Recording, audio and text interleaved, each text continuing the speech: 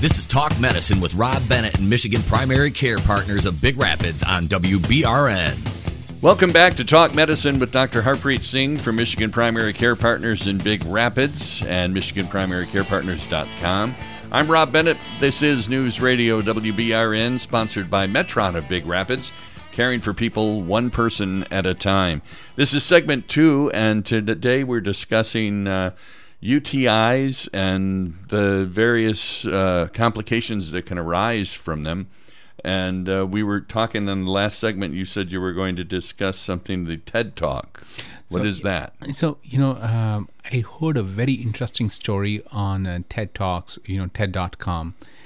And the scientist who was giving this report, or he was talking about this study, his name was Paul Flores, P-H-O-L-E-R-O-S, Flores, and his name of his TED Talk was How to Reduce Poverty, and he mentioned to fix homes. So he did. So there was a person in Central Asia in 1985. This story is from 1985, and a man called Yami Lester, an Aboriginal man, was running a health service. So he found that 80% of people who were walking in his clinic had infectious disease. So very interestingly, he went back and studied their living conditions, and he found their living conditions were not up to the speed. They had bad living conditions, no working shower, no working toilet, no working toilets, and they were cooking over there only, and really bad living conditions. And he found that it is the people who had lower standard of living had the worst infectious disease. So what he did was he did not provide any money to them. What he did was he assembled a team of people. In that team was a doctor, and they did a study on these people, and they got money from the government, and so they assembled, they fixed their houses. Basically they had a working toilet and showers and this and that, and the results of study were astounding. It was amazing how they were able to save so many lives with just by giving a shower.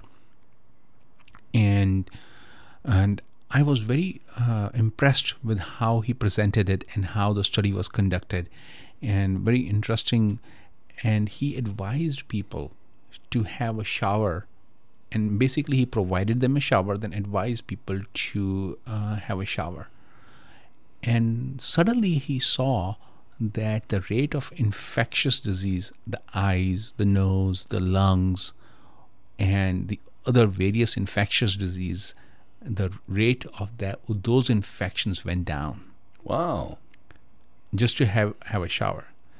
And it was an amazing study because now when I see patients, and how many times I will ask them, in their social habits, when was the last time you had a shower?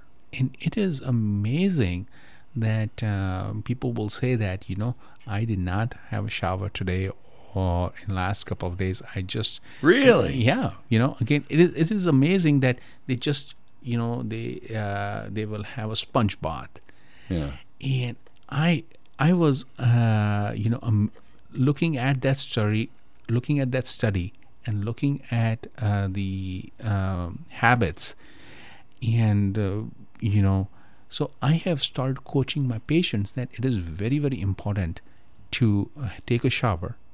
And because, again, if E. coli can sit in the poop area and it can travel up, and then it kind of creates a cesspool over there, that it will create cultures of bacteria over there, which can go up into the bladder, causing bladder infection. Then it can go into the kidneys, causing pyelonephritis. The people who have recurrent, they again and again they have the infections, I strongly advise them to take a shower.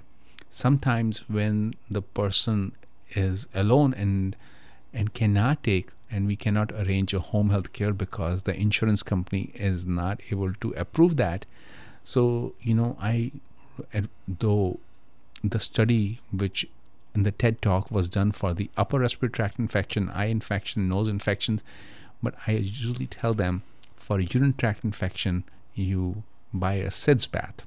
So I usually advise them that a SIDS bath is kind of a little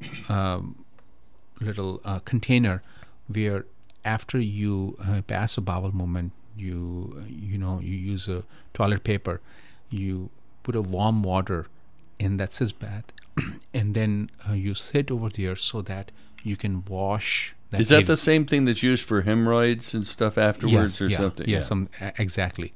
So you use that, and then you take after you throw the water out, and you take another set of toilet paper, tap it, and then use again a fresh batch of water so that you can clean it properly, so that you don't get again infections.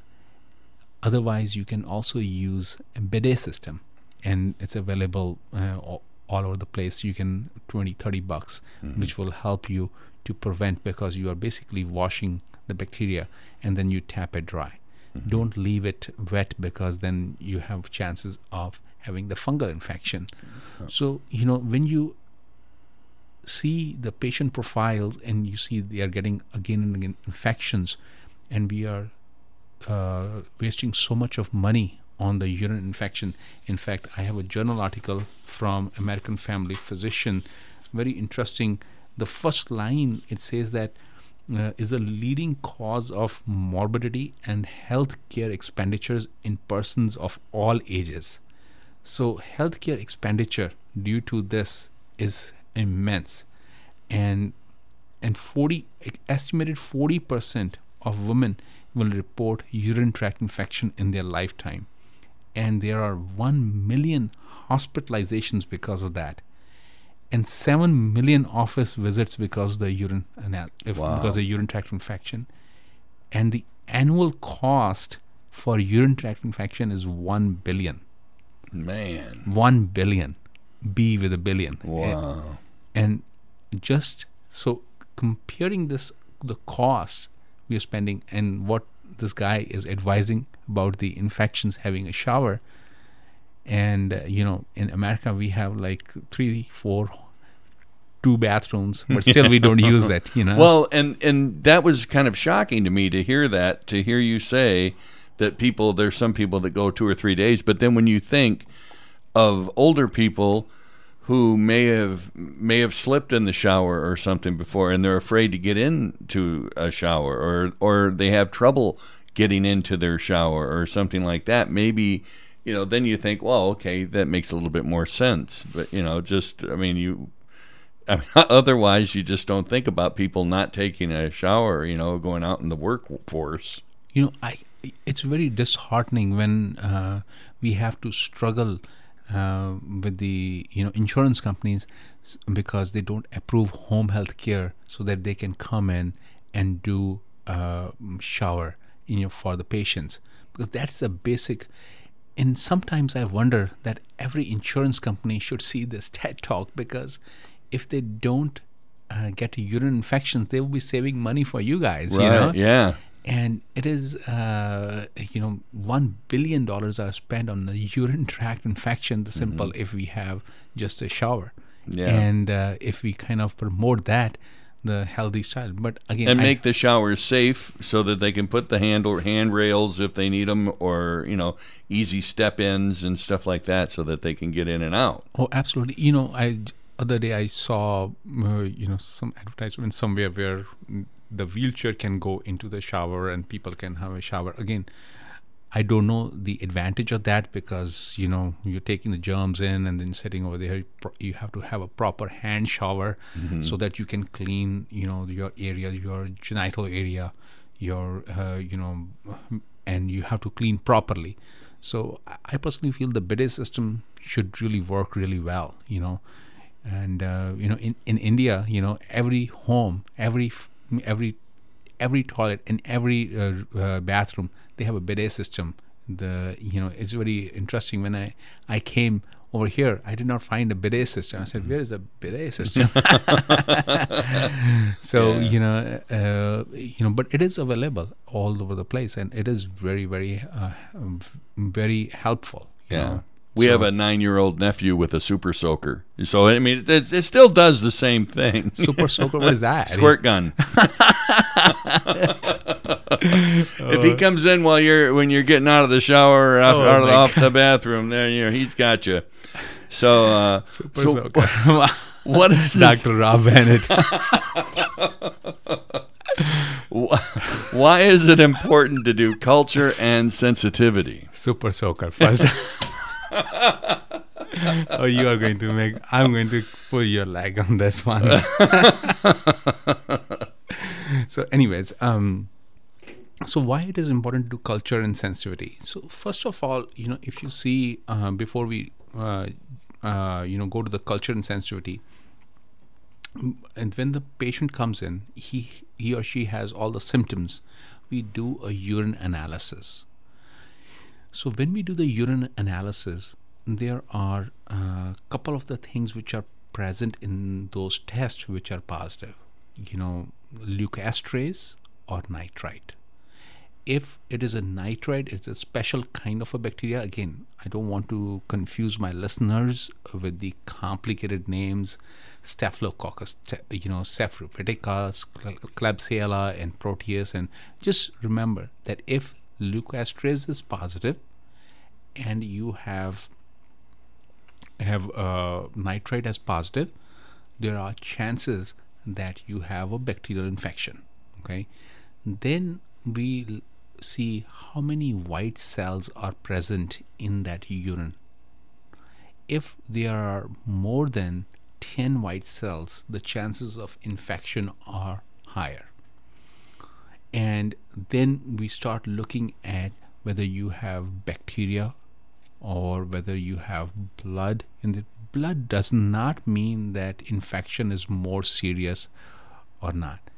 Blood just means that it could be there is blood coming from the kidneys, or if there is blood clots, the blood clots coming from either because the woman was menstruating, or you have clots coming from the bladder. Mm-hmm. Whether there was a stone or whether there was a cancer or that. That's what I was going to ask, if it was something that from straining or something like that. That can cause. Yeah. So that is first step. When a person comes with the symptoms, we in our office we can quickly do a dipstick. We can find these results really quickly, and we can get the test done. And if it is the patient is complaining of pain in the back, on the flank area, then we start thinking of kidney infection. We start thinking of whether the infection has spread through the body or not. Then we do a detailed urine analysis, and we do urine culture and sensitivity. Mm-hmm. Okay. So if there are more than 100,000 colonies per ml in women, and then that means the infection is there and we need to treat it. And we are just looking for those 4 bacteria, as I mentioned: E. coli, Escherichia coli, Klebsiella, Proteus, and Staphylococcus cephalopeticus. Wow. That's why, again, I'm just going to call them Harpo, Chico, Zeppo, and Groucho, okay? That's easier for me to remember, the 4 of them that way. Just 4 bacteria, and if they are present, then that means we need to treat. There are some other bacteria which are present, like Lactobacillus, Enterococcus, Group B Streptococcus, and Coag-negative Staphylococcus. Again, big names. You don't need to remember the names. If these are present, then that means it's most probably contaminant. They are not the real infection. So interesting part is, when we do culture and sensitivity, if it is more than 100,000, then we treat. Sometimes what happens is, when the patient is getting repeated infections, and you have like today, I had a patient who had esterase positive, leukoestrase positive, nitrate positive, and the colony count was only 10,000.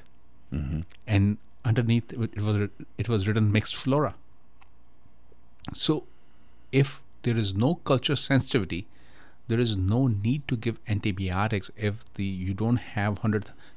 Because the patient does not have symptoms. If the patient does not have symptoms of dysuria or painful urination, frequency, or blood, or urgency, and it only has positive esterase and positive nitrate, you don't need to give antibiotics, because antibiotics have their own danger. If I give a ciproflox to the patient without symptoms, what's going to happen is it's going to kill the good bacteria in my belly. Okay. And that will that will lead to Clostridium difficile, another type of a bacteria in the belly, which can cause diarrhea and other sort of infection. So, changing the topic, but it can cause C. diff, Clostridium difficile infection.